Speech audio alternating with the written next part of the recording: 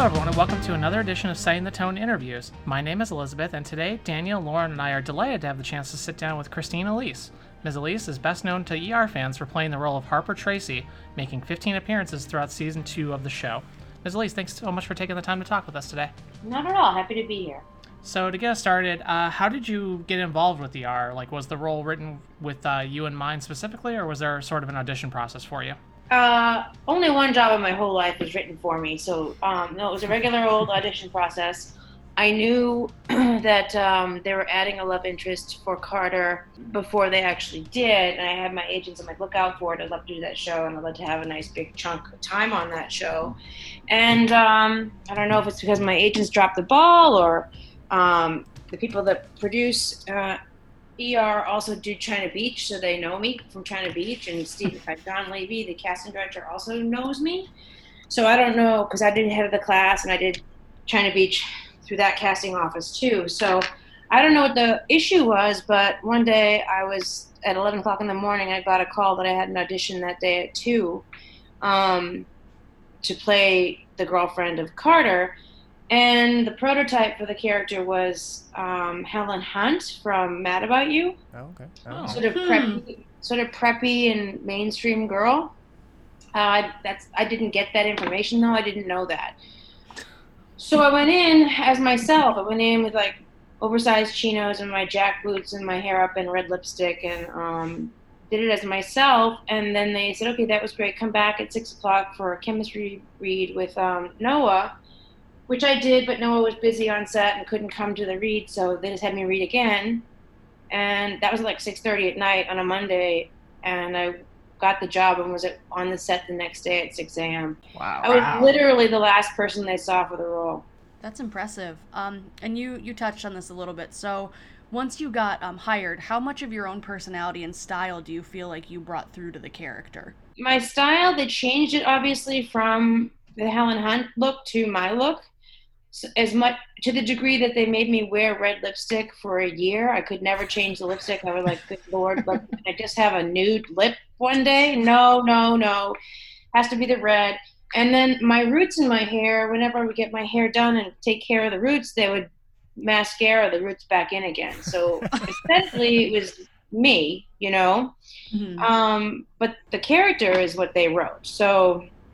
but my theory is that there are two kinds of actors. There's the actors like Meryl Streep who become invisible in the role they're playing, and the actors like Jack Nicholson who are themselves in that character's role. Like they bring more of themselves to it.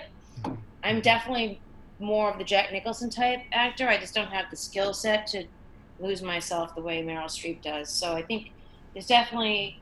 But, I mean, it's true for, I think, all actors. Even Meryl Streep, part of her, who she is in all of her characters. Unless you know her personally, you might not spot which things those are, you know. So your character first appears in the Season 2 premiere. How was it trying to fit in with an already established group of actors, especially knowing how big the show was already at that point? I had most of my career as a guest star, so that's a thing I've done a lot. I'm sort of a professional guest star. It's always a little bit awkward because everybody knows each other and they have a definitely family dynamic and everyone knows, who the crazy people are, who to avoid. They have bonds and stuff that you're not aware of. And it's definitely a new kid in school feeling, but one that I'm really used to. And it wasn't as bad on that show as it could have been because half the crew had worked with me on China Beach.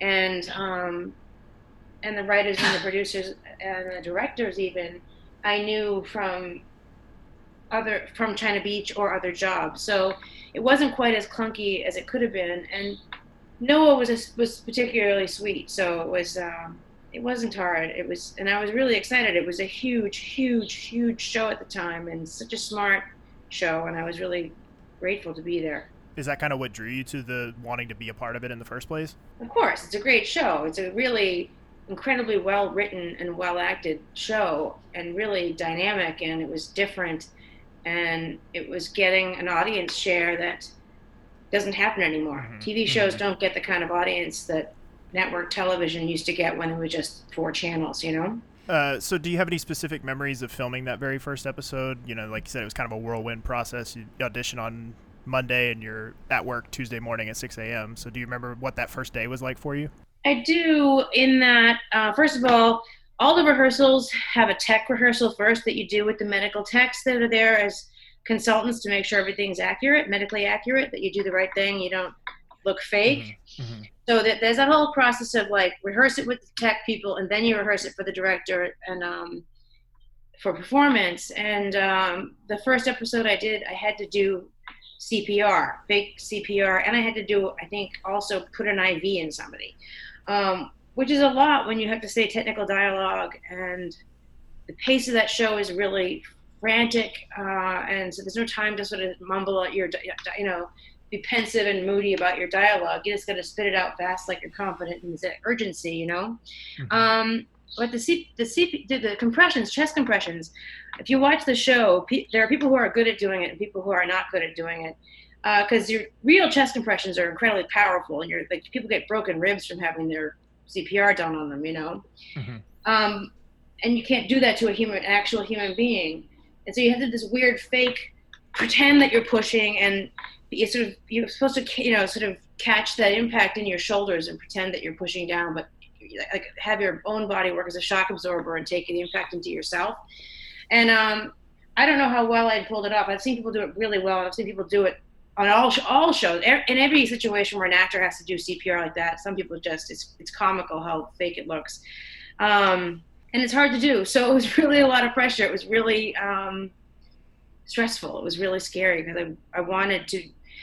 That show, it was like, we'll bring you in for 1, and if it goes well, it could be 10. So it wasn't a guaranteed. I didn't know how long the show was going to go on my first day on set. So I had the pressure to perform, because if I didn't do well, they wouldn't keep me.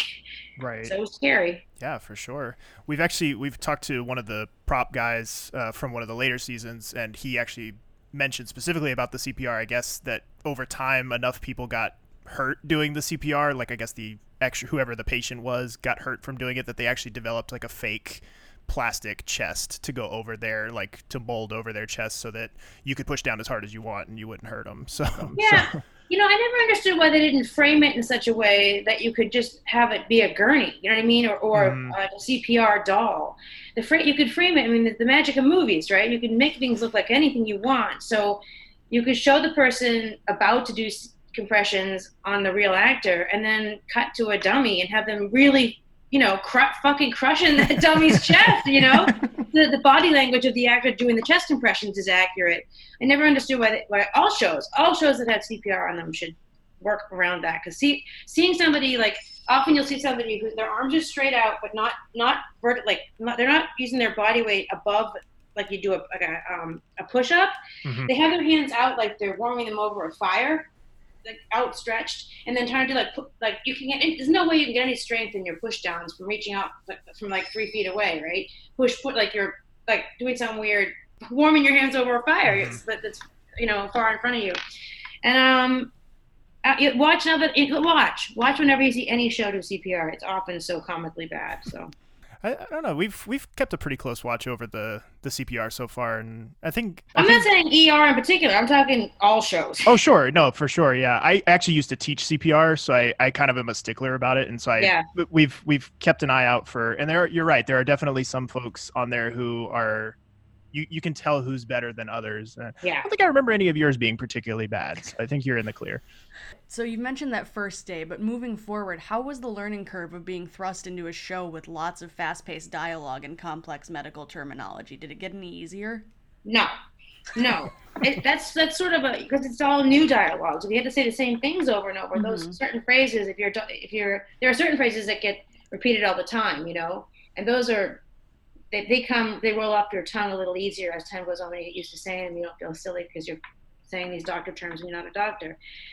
But technical stuff, yeah, it's always really difficult. I'm usually pretty good at memorization, but that stuff's just difficult to memorize because it's just like phonetically repeating a foreign language, I know that the master of it of all time is Noah Wiley. Noah could do a full page speech of technical stuff at a clip in one take. He was really a master at Wow. that.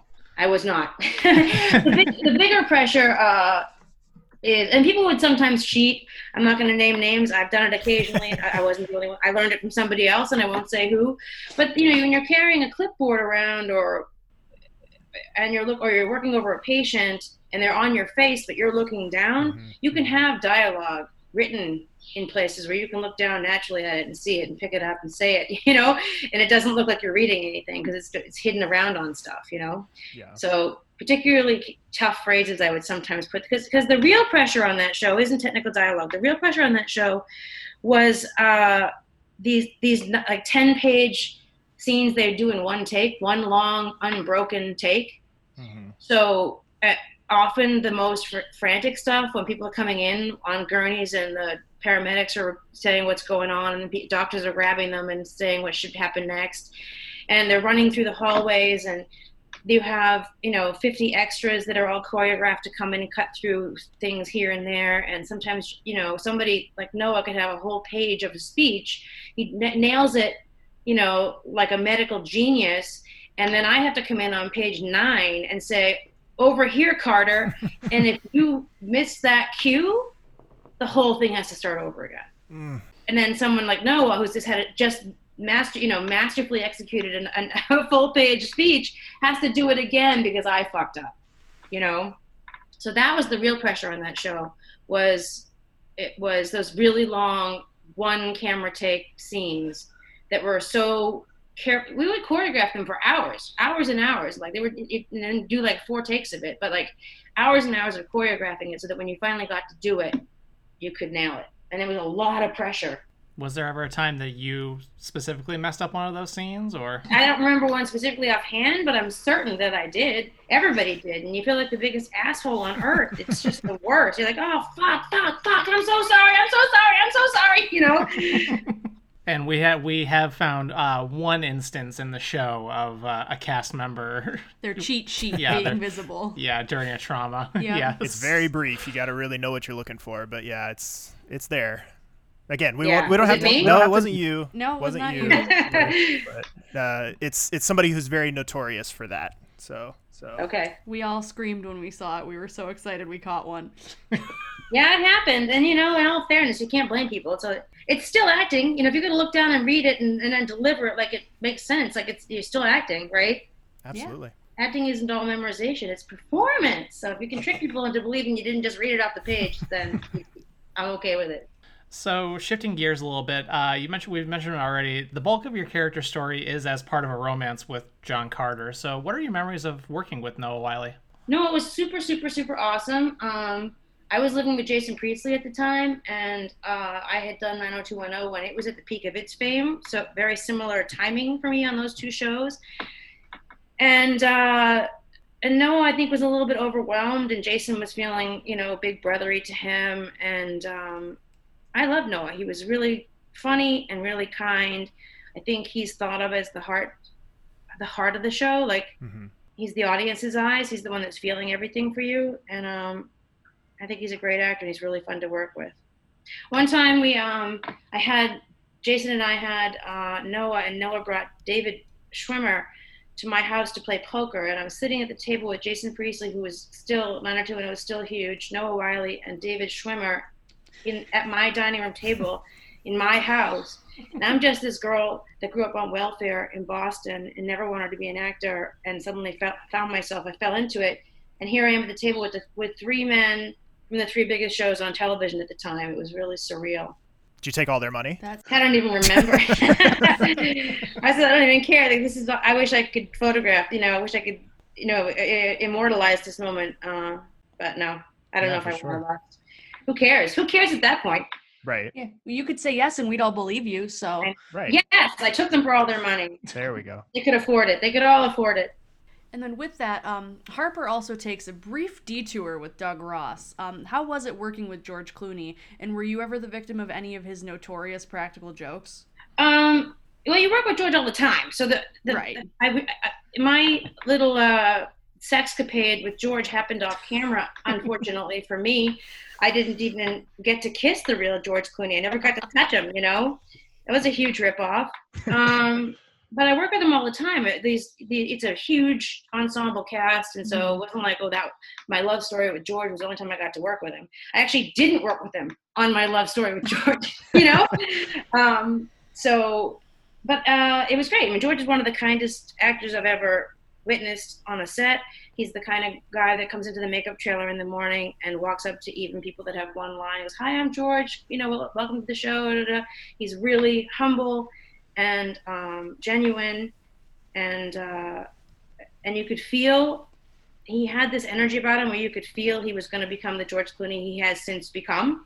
That energy was all over him then. You could just feel that he was going to blow up, you know?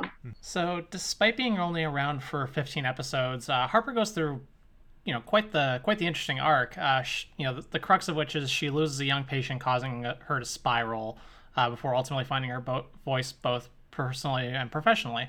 What do you think the lasting legacy of Harper is as a character? I have no idea. I can't speak to that. I didn't watch all 10 years of the show, so I don't know. I'll tell you this, though. I left the show sort of unexpectedly, and Maria Bello, I think, came in after me to be Noah's love interest after I left. Mm-hmm. And two things about that. One, I think we look so much alike that sometimes I'll watch a show and I'll be seeing a scene with her and I go, I don't remember doing this scene. And then it's her. It's not even me.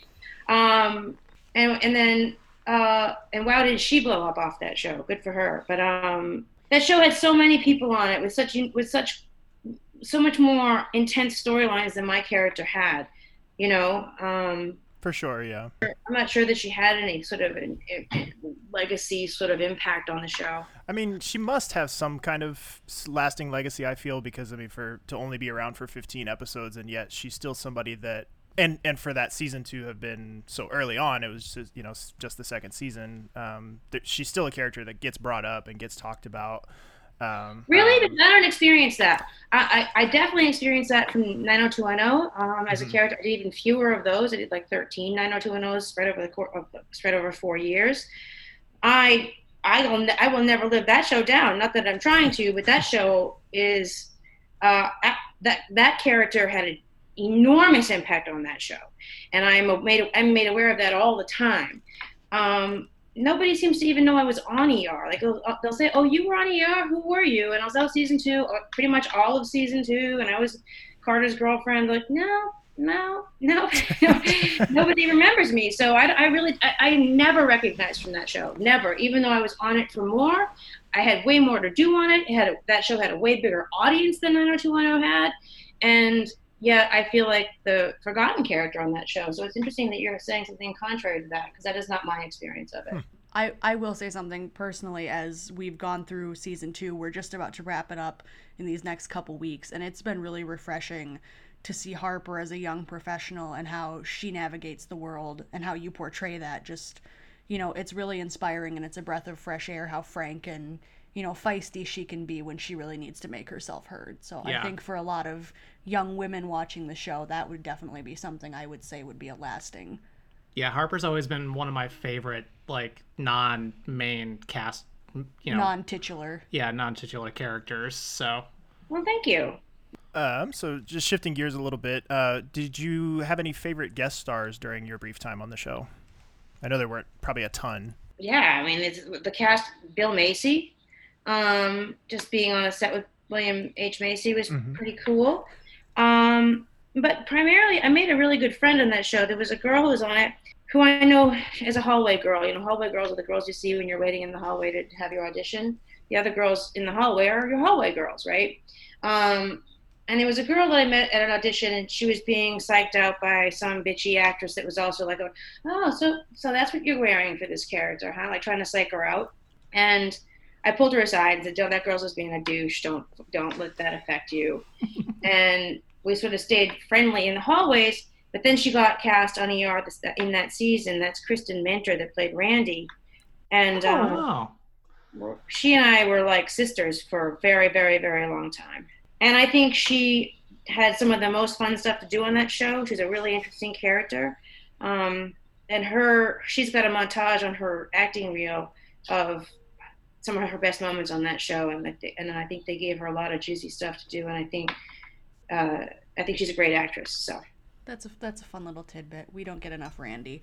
And then, do you have a specific memory or story from the show that stands out as memorable or personally significant? No, because the whole thing was so spectacular.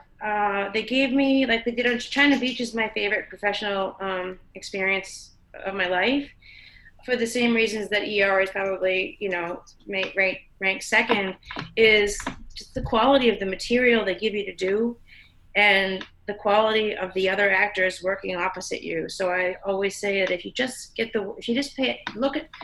attention to the actor you're working with and just hear the words you're saying, and you almost don't even have to act, it just happens organically. And so I feel like that those shows elevated me in a way that, and I can't think of another project that elevated my acting cred more, and they gave me stuff that I was threatened to try to do. Emotional stuff is challenging for me. I'm not a super technical actress. I'm more of an organic, winging it, hoping it happens kind of actress. And if the writing doesn't support an emotional response, I can't manufacture one for the most part. Actresses like Dana Delaney, who's tremendous, she's a really technically able to cry. She could cry almost to the point where you go, how many tears out of each eye and at what point? She's really like a machine. And some people who are machine criers aren't moving, because you can kind of see their method and it's not moving. Dana manages to be really good at it and still devastatingly moving. I remember crying off camera working with her on China Beach. So the scene I had to do with George, where I had to cry about that kid, I read that 2 weeks before I had to shoot it, and every single day for 2 weeks I was dreading getting there and having those people see me fail, but I didn't. and I never have. Like I didn't fail. I didn't let anybody down, I don't think, on China Beach or on ER. And that's a gift. That's a gift of the actors around me, the tone they set on a set, and the quality of the writing. So Harper's final appearance comes near the end of season 2. I think it's episode 20 or so into the season. As she leaves for a rotation at a hospital in Texas, what were your emotions like filming that final episode? Was it just another job ending, or were you sorry to be leaving? Of course, sorry to be leaving. That's a weird moment in my life. The only job that was ever written for me is the reason I left ER. An old friend, a guy who gave me one of my first jobs ever, had written a part for me in a show called LA Firefighters and just gave it to me. And he was promising that the show would be ER in the firehouse, like with similar energy and with a visual like ER. You could tell you were watching ER just by the colors and stuff that you saw when you changed the channel. You didn't even need to see actors to realize what you were watching, because the show had a specific look, Mm-hmm. And I was excited to go work on a show that I was going to be a lead, a regular, and with a man that I trusted, and be a regular. I've not been a regular on many shows in my entire 30 years of working, so that was an opportunity I couldn't say no to. Unfortunately, I had a really bad team at the time, and it was my leaving was handled badly. I was so excited to have somebody write a job for me and just give it to me. I didn't have to audition or anything, so I was just like, I'm happy. But really, the way it should have been handled was my team should have gone to ER and said, she has this opportunity. Do you want to counter it? Do you want to counter this offer and, make her an offer she can't refuse? They didn't do that. I don't know what ER would have done had they been presented with that. But John Wells found out that I was leaving the show, I think, in an interview I did, which was really bad. Mm-hmm. And that's partly my fault, but it's more my team's fault. There should have been discussions about my the possibility of my leaving, and then was there any possibility that they wanted me to stay? Because had ER said, don't do the fire show, we'll make you a regular here, I mean, how would you say no to that? For sure, yeah. Right. I think we actually just watched your episode, or I have already watched, I don't know if Lizzie and Lauren have yet, but watched your last episode this week, and I was sort of like internally raging as I'm watching it, because you are sort of like in and out, like blink and you miss it in that last episode. And it felt like such a kind of undeservingly quick end for a character that we've really grown to love over the course of the season. So it was kind of a bummer. And I think you can blame me for that. I mean, me and my team, because I think that was sort of sprung on them that I don't think they ever imagined that I would willingly leave the show if they were willing to have me there, you know, because that's a fucking crazy thing to do. Who would leave ER, you know? They were just caught off guard, I think. I don't think they expected it to happen the way, and they didn't have, it's a huge cast, and they didn't have time to maybe pivot and do it differently. Sure. And then at the same period, there's an article that came out in the magazine. They misquoted me as saying that I had a miserable time on ER, and nothing like literally the quote was something like, I have no good memories or something, which I never said, and I had them retract it, and they did, but it was just an awkward, unfortunate ending to one of the greatest things that ever happened to me professionally. So I feel sad about that. Would you have been potentially open to bringing Harper back at some point? Yes. I would have stayed if they'd said, don't do the fire show, stay, you know? Sure. It would have been very interesting to see her come back in a later season as a mentor like figure. It would have been super fun, and I would have done it in a heartbeat. That would have been a lottery win to go back to that show, or to have stayed on it, you know? So the first question that our fans submitted are, was there an actor or actress that you did not get to work with that you wish you had? I can't answer that question because I didn't really watch the show when I left. Fair. So I can't answer that question. Specifically, I can say that the show over its tenure had every great actor in the city of Los Angeles on it. So the answer is, of course, I probably would like to have worked with almost everybody they had on that show. They had some great, you know, career, like journeyman actors on that show. And then the other question is, how did the atmosphere of ER's set compare with Beverly Hills 90210? 90210 was a really playful set. Everybody overall was younger. The material is far less intense for the most part. Not as much pressure, like heavy lifting acting on that show for the most part. I mean, occasionally everybody had emotional stuff to do here and there, but just a more frivolous, fun environment where the people, because it's not for the most part super emotional work or, you know, high pressure, you know, acting scenes. You'd be doing a scene and then your actor off camera doing your scene with you, but he's off camera, or she, usually boys though, they'd be making faces at you and like showing up with their pants down and their underwear to try to throw you so you wouldn't get through the scenes. It was more jovial and goofier. Not that ER didn't have its light moments too, but it just was a more adult set. And because it was a harder show to do, and the material was heavier, you know? So we're kind of starting to wrap up here. So what projects are you currently working on, and how can fans keep up with your work outside of the show? I'm currently working on probably my 20th jigsaw puzzle of quarantine. Because I'm honest to God, I've probably done 20. I do 1,000-piece puzzles exclusively. It's the sweet spot for me of difficulty. It's not so hard that it breaks your will to live, but it's hard enough that it takes a couple days. Honest to God, I do that, and then I watch crime porn on TV, like, you know, I'll Be Gone in the Dark and documentaries about death. I'm a big doc person, and I like really dark subject matter. The Michael Phelps one about Olympians is really great. It's a bunch of new, but I'll Be Gone in the Dark is insane.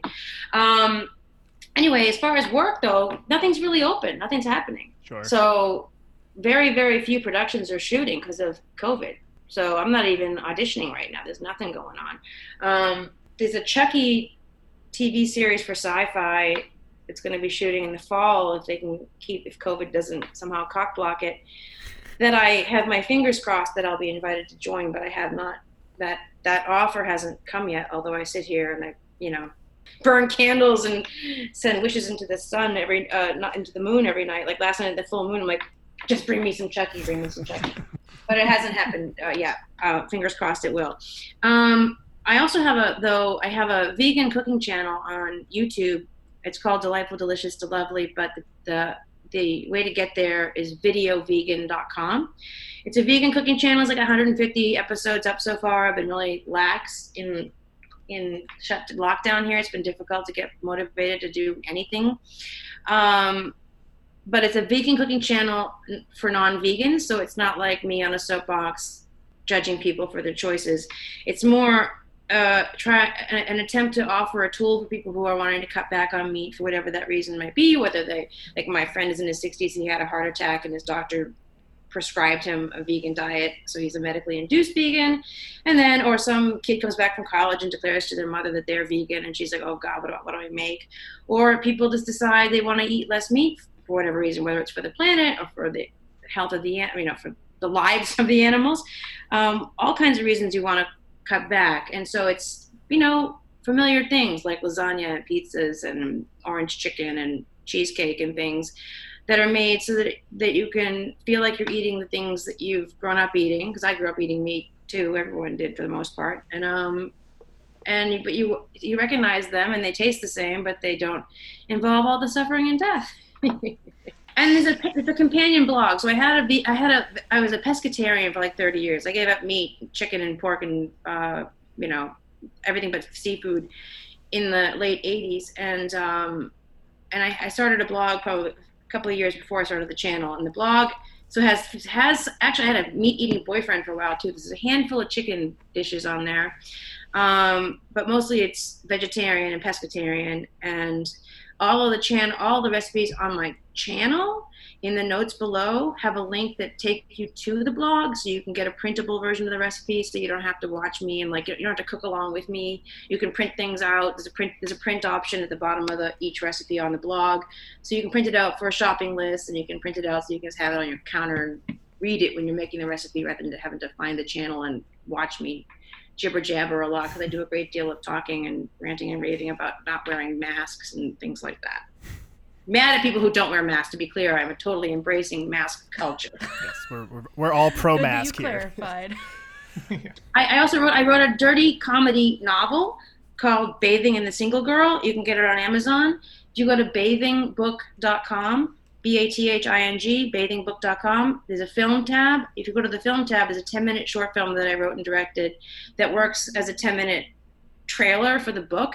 It gives you the idea of the content and the tone. The book is way funnier though, and way dirtier. So it's not erotica though. It's like if Larry David wrote a book about the horrors of dating. It's not sexy. All That right. sold me. And it's not chick lit. It's not a chick book. It's raunchy enough to. It's for everyone. It's not a rom-com. It's titillating and traumatizing. It's traumatizing and shocking, and hopefully very, very, very funny. So, final question, and this is one that we've made a habit out of asking everyone that we've talked to. What do you think that fans of the show should know about it from your unique behind-the-scenes perspective? Maybe something that they would not have gotten just from watching you on the show. That's kind of a tough thing to answer. I think what I would like to say, though, is a lot of people think that actors' resumes reflect their taste in entertainment. People say, well, how do I recognize you? And, I was on, In the Heat of the Night. Oh, sorry, I don't watch that. It's like, first of all, I don't require you to have watched everything that's on my resume. It's not a rule I have for the rest of the world out there. But also, don't think that because I did a Matlock, it's because I think Matlock is the best show in television history. I did Matlock because they offered me the job. Every job on my resume, I did it because they offered it to me. Mm-hmm. And there's very few jobs that I've said no to. The only thing I've ever said no to is when they want me to agree to non-negotiable nudity. I'm not a nude girl. I have no judgment about it. I like to watch shows where people are naked, but I don't want to be one of them. So, but my resume reflects what the shows that my agent could get me in on, and the ones from those auditions, the ones that I got. So yeah, I'd prefer to have the career of Philip Seymour Hoffman or, Scarlett Johansson, but I didn't get those jobs, but there's a few rare exceptions where the shows on my resume do reflect my taste, and ER is one of them. I was, like I said, I told you I was sniffing around wanting to be on that show before I got the job. I really wanted to be part of it, and I'm super, super grateful I was. I think that another mistake people make about shows is that you think that you take everybody home with you. Like you get, I hang out with George Clooney all the time, which I do not. It's a work environment, and from my perspective, there's no such thing as a bad work experience. Just to be allowed to be an actor, to be allowed to get paid to be creative is such a gift.